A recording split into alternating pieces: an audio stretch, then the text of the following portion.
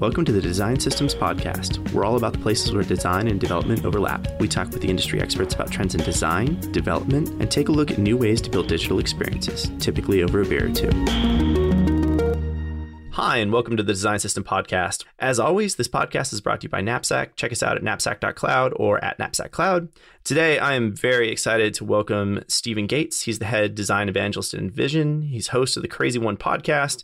Stephen, really excited to have you on. Thank you so much for agreeing to be on the show today. No, thanks so much for having me. So you do a ton of work with people. I think that it's safe to say that your passion around design systems, around design in general, is the human side of it, where you like to work with people very intimately in a coaching environment. You like to talk to people about their careers. You like to talk to people about how they develop themselves as designers. Tell me a little bit about how you think about the work that you do in the context of design systems. So my background was, I worked at ad agencies. I worked at, in-house teams. I worked at Starwood. I worked at Citibank, would help Citibank develop their design system. And I think a lot of it for me was sort of this realization that the tools are great. The processes are great.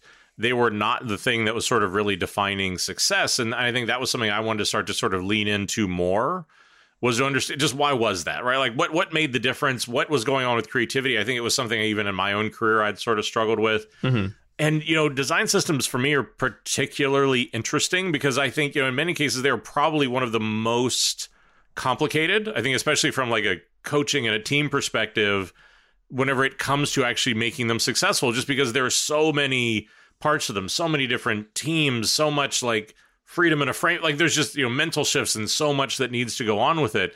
And I think, that was where, I definitely had a front row seat to that going into, an organization like City of 300,000 people launching, because I think there were 6 active design systems whenever I got there. And I was like, none of them work and we need a 7th. So yeah, there's just a lot of sort of intricacy and complexity that in many cases, I think is a direct line back to what often are some of those sort of people struggles that you'll see inside of teams and companies. It's interesting you bring up that because the complexity side of this and the ripple effect, I guess, of a design system inside of an organization. I mean, it changes your processes, it changes your tools, it changes the way you think about collaboration. It changes a lot of the connections that you have to make in order to be successful to implement one of these things. Thinking about those connections and those kinds of things you need to foster, like what advice would you give to a design leader or to a development leader that is looking to adopt one of these design systems about the connections they need to make to really make it successful? I think there's a couple of things. I think one is just be clear about what are you trying to accomplish. Because I think in many cases, you're doing something that is very big and very complicated with a lot of different agendas and a lot of people having opinions. I think just sort of being simple and clear about, look, these are the 3, 5, probably don't do more than 7 kind of like objectives of just why are we doing this, right? So I think to be able to do that. And then I think a lot of it is also for me is really, I'll try to coach people on, you want it to be a collaborative process for just the simple fact that like people will support what they're a part of. And if you go and present a design system to them, the adoption is always much, much lower than if you're able to say, okay, look, can we do this together? Can we figure this out? Can we work on this? Can we research it? Can we test it? Because then they're actually involved in it. And that's what I said, is I think that alone makes a really kind of key difference. So that involvement fosters some sort of connection between, the people that are using the design system and the people that are building the design system. And so that implicit trust that you build up is something that, has value to the overall success of the project. And I think that's something that I'd love to hear a little bit more about from you. Like, how do you think about fostering that relationship between teams? Like, involvement is the first set, in a great general kind of guiding light. Is there specifics that you think about when you say, like, how do I go about really connecting with me as the creator of a design system with the people that are ultimately consuming that design system inside my organization? Oh, yeah. Well, I think that for me, it's a relationship you probably should have when you're building any product, right? Because I think there's always that it's a living thing. It is not, It is not static. It is not. And I think that is often the case is if you launch a design system and it's not static, and there's not a conversation between the creators and the consumers, meaning the people that are actually using the system, then the system very quickly becomes an excuse that it can't do what it wants, or like it's too restrictive, or it's too open, or it's too... And so, again, I think that a lot of it is there has to be that sort of back and forth in that dialogue. You have to be transparent in what it is you're doing. You have to sort of trust and be able to understand what's going on. And again, I think these are sort of the foundational elements of what real sort of teamwork is. But again, I think since it has such wide-reaching impact, since it is, it does go so deep and wide into an organization, it really does then sort of force and surface a lot of those issues that were probably always there, but we could compartmentalize them or we could do different things because we weren't all sort of having to play from one playbook or one system. Mm-hmm. No, and you hear a lot of people talking about like the challenge of introducing a design system being that, you can't fix a broken team. Right. Or you can't easily shoehorn a tool in and make a broken team suddenly more functional. I think is probably maybe a better way of saying it, or a more nuanced way. And so when you think about that, like these underlying problems that exist inside of an organization that you expose via this new way of thinking and new way of building, like how do you uncover those things in a timely way, and how do you tackle them so that you could actually be successful implementing a design system? Yeah, I mean, I think the biggest one is trust, because I think it's just, as you look at high maturity teams, as you look at high performance teams, trust is absolutely the center of it. And it's interesting, as you start to study it, as I have, there's actually two forms of trust. Actually, three, really. There is no trust, which is a viable option. There is something that's called practical trust, which basically means I trust somebody to do very functional things, to show up on time, to deliver something when they say. It's very sort of like straight down the line, very procedural, process driven, doesn't tend to yield much more than sort of basic results. And then there is emotional trust. And emotional trust really is, okay, look, I believe in what we are doing. I am doing this for not just myself, but for other people. You'll hear teams even talk differently. They'll say how they believe in the mission or believe in the leadership or they believe what this is doing. I assume that has a major impact on your culture as well. So if you're able to get to that point of emotional trust, you're actually talking about a culture shift that exists as a result from it.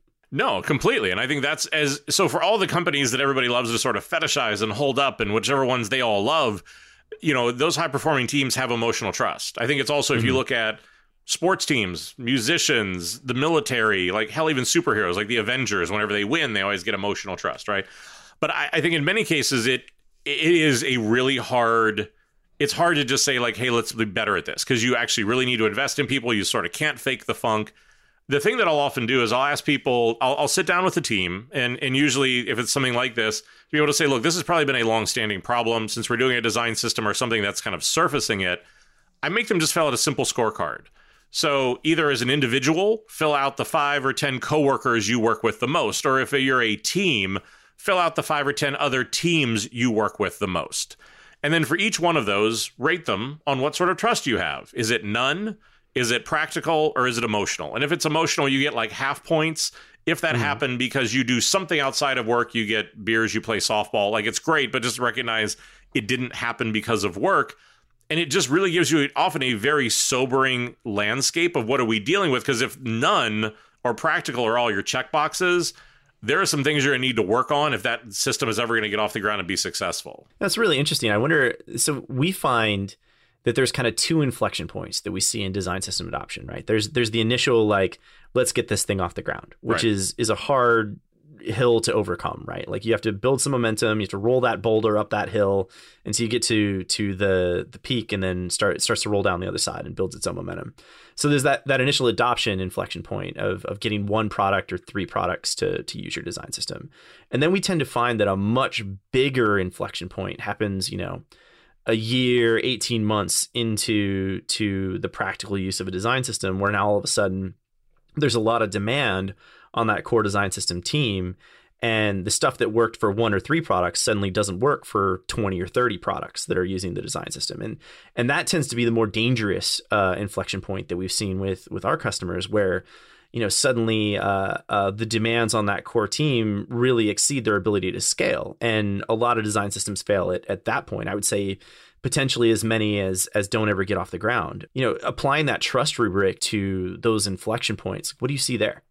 Well, I think for the first inflection point, I think often that lack of trust will sort of manifest itself in like a war for who is right. Is design right? Is engineering right? Is product right? Like, all we're doing is spending all this time to figure out who has like the right opinion, whenever none of that matters. Oh, goodness. We have had so many of those conversations. Right. But I think that's the problem is, And this is the same thing that I can see in an organization. Like if I ask you for your org chart and what matches your website or your app navigation, I can tell you how siloed and dysfunctional you are before we ever have a single conversation, right? But I think that's that first inflection point is, can we get over this being like a war for power, right? Like which one of us is sort of in control of that? And then I think as you get to that second inflection point, then that becomes a little bit different, because sometimes the designers will sink it. But I mean, again, I've talked to many teams who will describe it as scrapbooking, or like somehow because you're not drawing a unique button every time, that somehow you're not, I don't know, that somehow you're giving up a level of control that apparently is just leads to an unsatisfying career that I will never seem to understand, because all we're asking you to do is now to actually focus on creativity and creating great experiences, which you think people would love, but apparently I don't know what, drawing a button is the secret to creative happiness. No, I'm with you. I always joke about how, like, somebody goes to 4 years of design school and makes table layouts their entire life. Like, I don't necessarily see that as like the brilliant, fulfilling creative career that a lot of designers aspire to. Well, but I think that people tend to struggle at that inflection point, because I think, again, I study a lot of sports psychology. I study a lot of developmental psychology. And it's the same thing you'll see with athletes, that in many cases they can have incredibly high talent, but if they don't have a work ethic or a humility, they're not successful, because it really comes down to that. Like, if I'm on a sports team, am I playing for the team name on the front or my name on the back? Right. And then in many cases, people just want to be able to do whatever it is they want to do. And and I think a lot of corporate culture feeds into that, because we have big fives and KPIs that very much encourage I statements. What I did to get my bone. Like, we don't tend to have a lot of collective we statements. And that's the thing, is I think, it's sort of ego that kills it in both spots. It just tends to be team ego, oftentimes on the front side, because it's just, we can't figure out how to work together. And then as it gets to scale, everybody just wants, everything needs to be an exception. Everything needs to be unique. Everything. And yeah, that's just, it's not sustainable, because people, I think, and that's the part where I'll get on designers, right? Because it's like, yeah, if you're designing a brand or any sort of design system, branding, anything else, of course it's easier to break the rules and do whatever the hell you want. Yes, it requires more creativity and more work to work inside the system. And so, again, I think, the ability to lead and help through some of those things definitely makes a big difference. Gotcha. So if you were, a creative director or a head of design that was looking to implement a design system at a major corporation, and you were wondering, like, what's step one on this, right? I assume that has to do with people, but where would your starting point be in something like that, of getting over, these very human problems of design as vanity, of power struggles, of all these other sorts of things? Like, what's some first steps there? Yeah, I mean, for me, I think that the biggest part is just sort of sit down with all the teammates who are going to be in this, right? So I think sit down with product, sit down with engineering, and just say, look, this is what we want to do. Because I think if they're invested, you can probably do a design system. If they are not, and this is going to be a fight, you have a sticker sheet. And I think, that ability to just start to understand that. I think also just the more you can get away from that war of who is right. Like, whenever I started it was very much about, how do we test it? How do we put it in front of consumers? How do we not make this subjective? How do we actually look at, again, what passes for accessibility? What is going to convert better? What is going to, and again, to try to put some sort of numbers and metrics around that. Because I think you want everybody to come together. But again, there's sort of real world results for this. But we also had to do weird things, like we actually made a lo-fi version of our design system, because that was one of the things we found, is that, yes, we could prototype incredibly quickly, but everybody just saw the execution. They couldn't see the concept. Everyone would get hung up on the particulars instead of the overarching. But I think that's where it gets so complicated, because this is not a 1 + 1 = 2, because you have to look at the organizational complexity to look at what is the adoption going to look like, what does that teamwork sort of look like. And then I think based on that, you'll sort of figure out, okay, look, can we try to do something and launch it to everybody? Do I need to go much smaller and try to just find a success story? Like, my trick there, like, you start to build your system and then go use it on a project nobody cares about. Because that's another big mistake I see, is a lot of leaders are like, oh, let's go try to redesign the biggest, shiniest thing, where all the resistance and red tape and no hope of getting this off the ground lives. So yeah, I think that ability to try to figure out, okay, how much is my support going to be there, and look at some of those issues make a big difference. So Let's get our hip boots in and wade into this whole power struggle for who controls the content of your design system, right? We've gone from a world where we thought about things like Dreamweaver, where you had like visual design, where you could drag boxes and create HTML out of that. And then, we have this idea of vector-based design tools and comps basically being the source of truth that leads to then code. And now we're in a place where design systems where, that is shifting more towards the center in a way that I don't think it has in, recent memory been to, right? And we're in a situation now where that shared control, the way I've always looked at it is that, design's way of sort of speaking to their power in a design system is the ability to define the rules, right? Like you can basically say like, these are the rules of engagement for my development team. And this is the framework that we want to work within, the construct.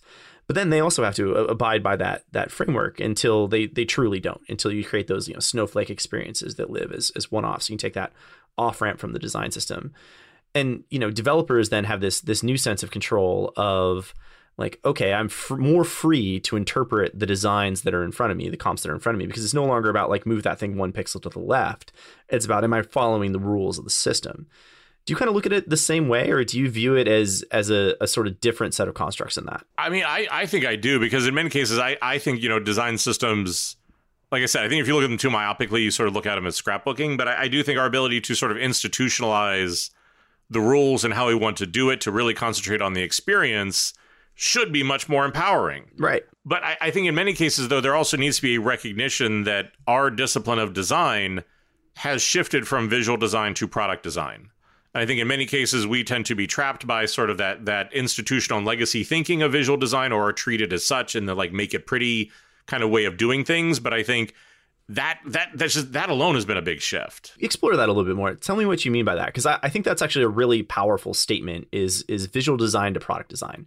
Is that about the practicality of how that design approach is done, or is that a deeper kind of thing? I think it's a deeper thing, because like you said, even as you just sort of were sort of walking through the timeline, early on, we would do design because we could, right? It just, and I think we sort of went through an age of visual, like let's do things because they were sort of pretty or interesting, and there was an explosion of filters and drop shadows and, PNG and like all that junk, right?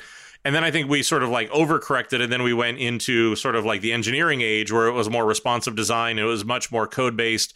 Then I think we were sort of, right now sort of in that area of like revenue generated. And I think that's as we made that shift into product design, just because we have to answer for more. It just can't just be about the look anymore. I think it's about collaboration with these other teams. It's gotten more complicated. It's about answering for business results. It's about having a seat at the leadership table, which we never have really had before. And I think all of those are shifts. And in many cases, I think we are also a little bit guilty that our mindset hasn't caught up with some of those things. But no, it's a fundamentally different way of looking at things, of looking at our role. And I think, but that's also the thing that in visual design, it was about like pixel perfect comps. In product design, we have evolved to designing dynamic data systems. And it is just a fundamentally different thing. And that's what ultimately led to design systems, was because of this evolution.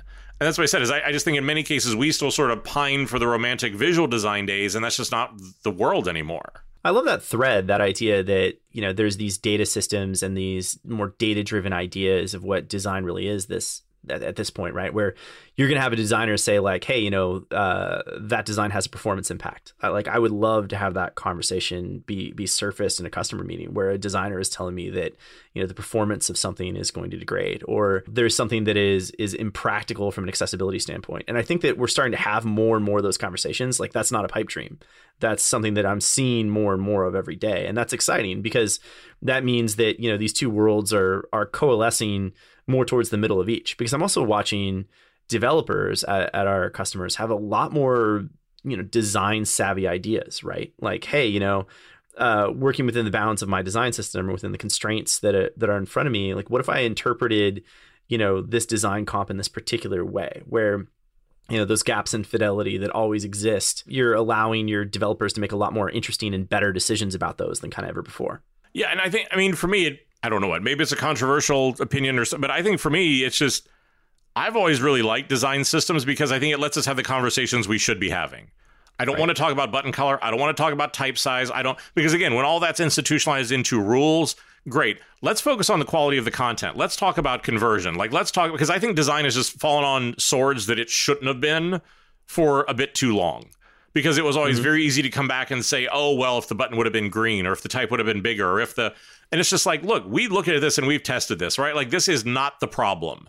Let's look at what is the story we are telling, how is it converting, what is the experience, and really sort of dig into that. So I think that, to me, was the ability to get to that conversation really became empowering, because for me, like, that was what our purpose really was to be able to get to those sort of things. So yeah, I think ultimately for me, that's kind of the nirvana that can sit on the other side of, as you start to get to a mature design system, is great. Let's actually start to have some real conversations, because I sort of feel like, because we are the unknown, right? Because in many cases, whenever you go in, it's like, oh, well, is it going to take a day or a week? Or like somehow we're all sitting around wearing a beret doing a watercolor of our spirit animal, right? Like, and it's just, that's what I said, is I think there's just a lot of cases we absorb things that maybe we shouldn't. And no, I think you're exactly right, that when you can get to those conversations, that to me is product design. That is getting your seat at the leadership table. That's having a business impact.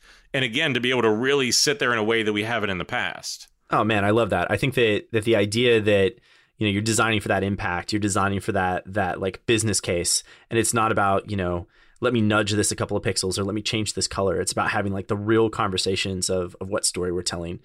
And, you know, you touched on something that I've been really nerding out about lately, which is like the role of content in a design system, right? So when we think about this is like the third leg of that three-legged stool, like, you know, to actually have an experience out on the web or in a native app, it's design, it's development, but it's also content. Mm-hmm. And we haven't really figured out as an industry, I think, how to incorporate content into our design systems yet. I think that there's a lot of enabling things there. There's a lot of stuff for producers that are there that are kind of like these nascent things that we're starting to work on with stuff like schemas inside of components and things like that. But I don't think we've really nailed exactly what the role of content is inside of a design system yet. And I would love to hear your thoughts on where that's headed, because that's something that I see as a big gap right now. And there is a burgeoning sense of needing to fill that need pretty soon. No, 100%. Because I think most of the time, in my experience, kind of that first horizon is just how do we get to visual consistency, right? Mm-hmm. Then it's just like, how does it all look the same? Those sort of things. Then I think it's like, okay, great. Now that we have that down, how do we get to interaction consistency? How does a modal come up? How are we handling animation? And yeah, I think content is, and this for me has been true for, again, I think, you know, I've joked for a while that I kind of felt like whenever Gutenberg invented the printing press, like there was his best buddy was sitting next to him going like, content's going to matter now. And we're still having the same conversation. But I think, you know, for me, that's always been sort of the defining factor in a lot of this stuff is content strategy. And, you know, in many cases, I think designers tend to be at fault for this because we tend to design something and we put in a copy block and it's just like, hey, put something in there. But I think, you know, that ability to really start to understand and appreciate what is content strategy. How do we start to really look at this? How do we do it as performance? This is why I love things like design systems and modular design. A lot of the work I did at Starwood was actually creating reactive and responsive interfaces that would change contextually based on what you were doing so we could push content to you. I was really tired of smart apps having dumb experiences. But I think as we look at, you know, how to be more proactive, and I think, you know, we're on that precipice where we started to see, I think most designers struggle with wearables because it's all about curating content and pushing it to people. Look at Alexa or, you know, Google Home or whatever too, right? Like that's a whole new experience that we're designing for that, you know, without the visual, like what is designed in that area, right? Well, and I think that for me is why there's going to be an increased importance on that content strategy. Like, yes, it's the written word. Yes, it's the photo. But as you look at voice-driven interfaces, as you look at, you know, we're on the edge of being, 6 months away probably from the legitimate launch of like 5G as a platform, which you have to believe is going to be fueled by this pandemic.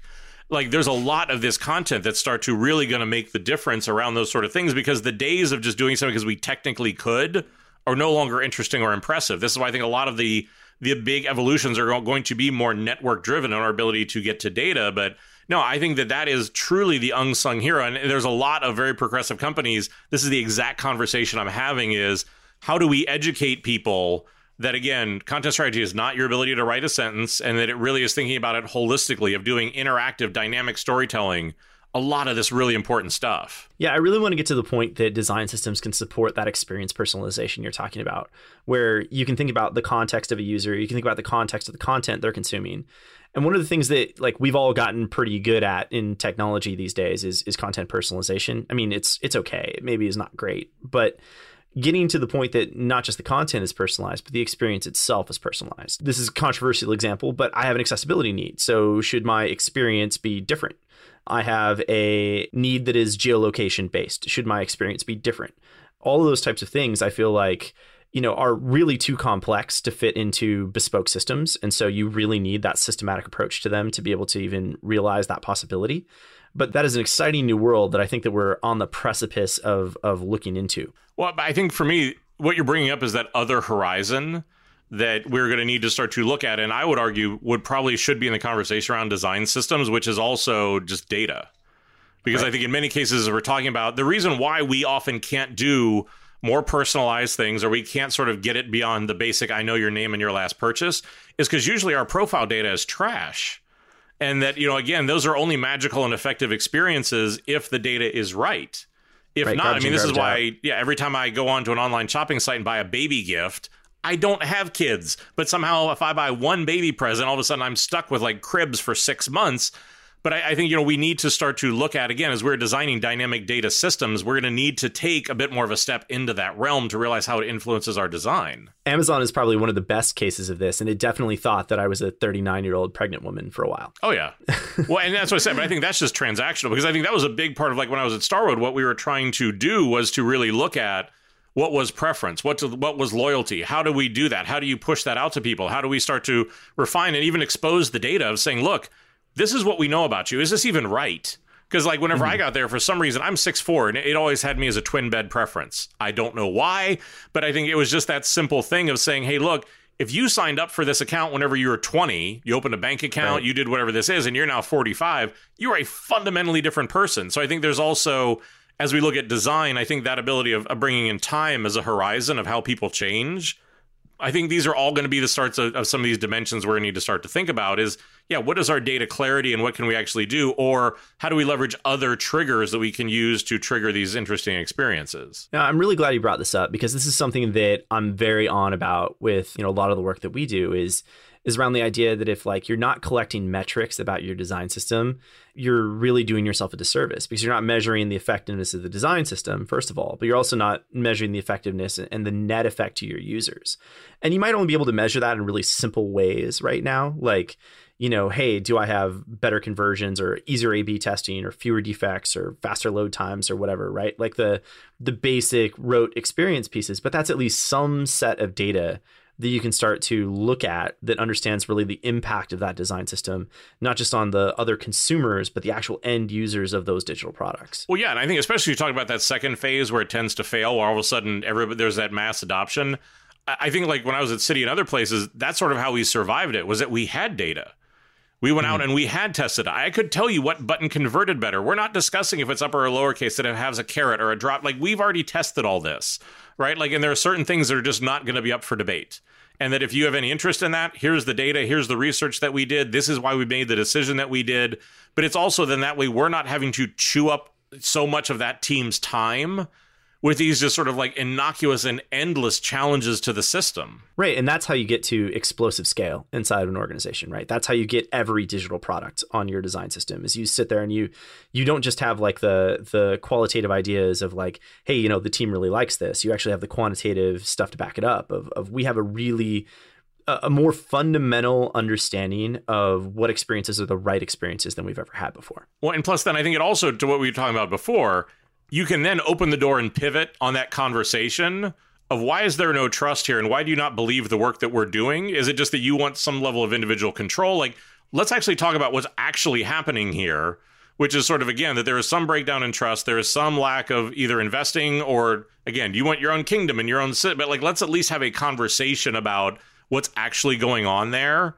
Of what's really influencing that and sort of driving that behavior. Yeah, that's awesome. I think that getting to the point where you can have that honest conversation without the data to back that up, you can definitely spin your wheels a lot trying to really find that truth. Yeah, and that's why I've always been a huge believer in in all my work, right? It's like, what is that human truth? And then how do we sort of continue to iterate and test on making sure that lines back to it?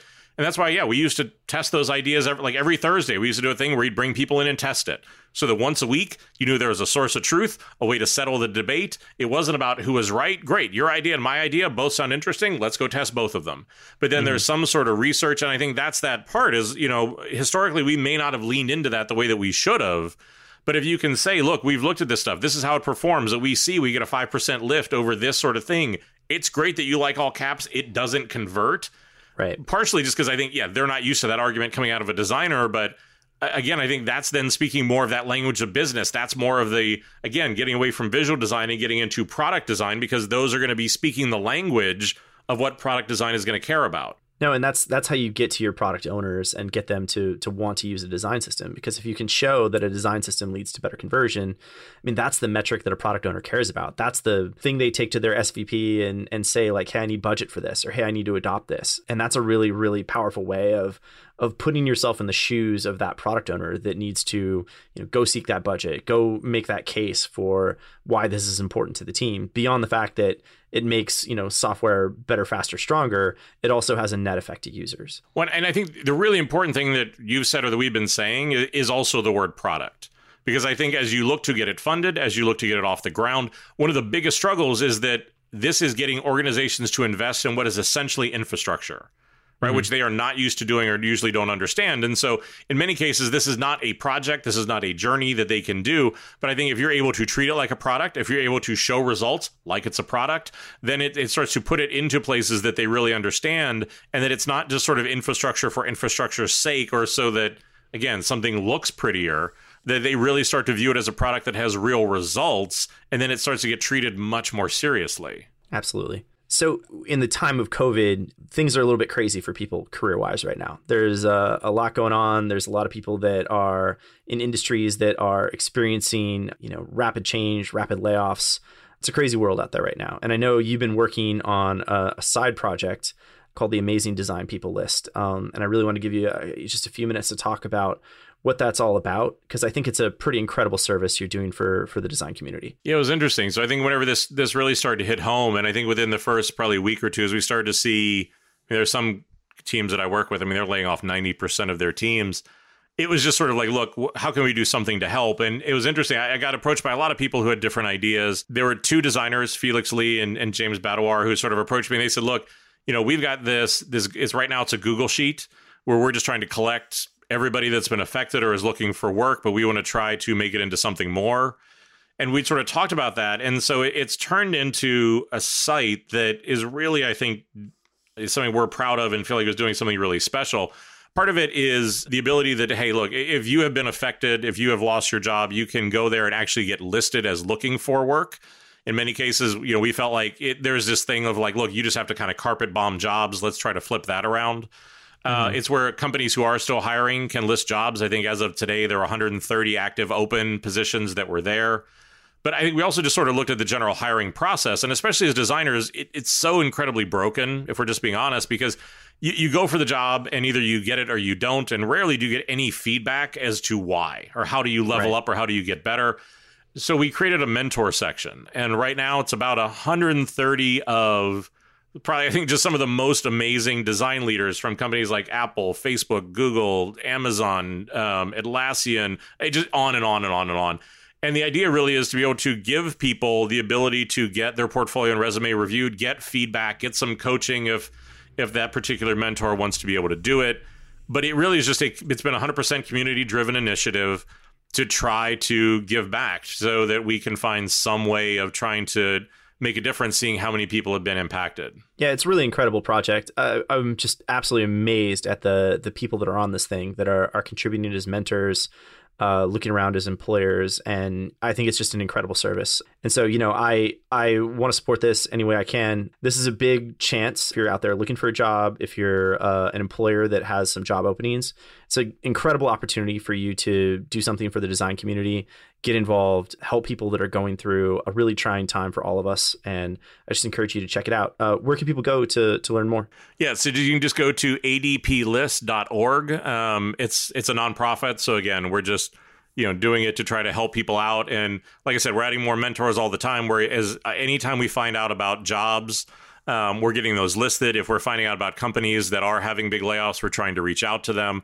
But yeah, I think if you've been affected, please go get listed, look at some of those jobs. If you're somebody who'd like to be a mentor, you can go onto the site and apply. Felix and I personally review them to make sure we're getting people who do have coaching and mentoring experience. There's sort of other ways you can give back if you don't have that kind of experience. But yeah, it's adplist.org. Awesome. Well, hey, thanks, Stephen. That's a really incredible thing. Again, appreciate you being on the show. This has been a great conversation. I look forward to many future chats. This has been Stephen Gates, host of The Crazy One. Thank you again so much. Yeah, thanks so much for having me. This pod is brought to you by Knapsack. You can check us out at knapsack.cloud or at knapsackcloud on Twitter. That's all for today. We'd love to hear from you with questions, ideas for new episodes, beer recommendations, or comments. You can find us on Twitter at the DS Pod. Cheers, and thanks for listening to the Design Systems Podcast.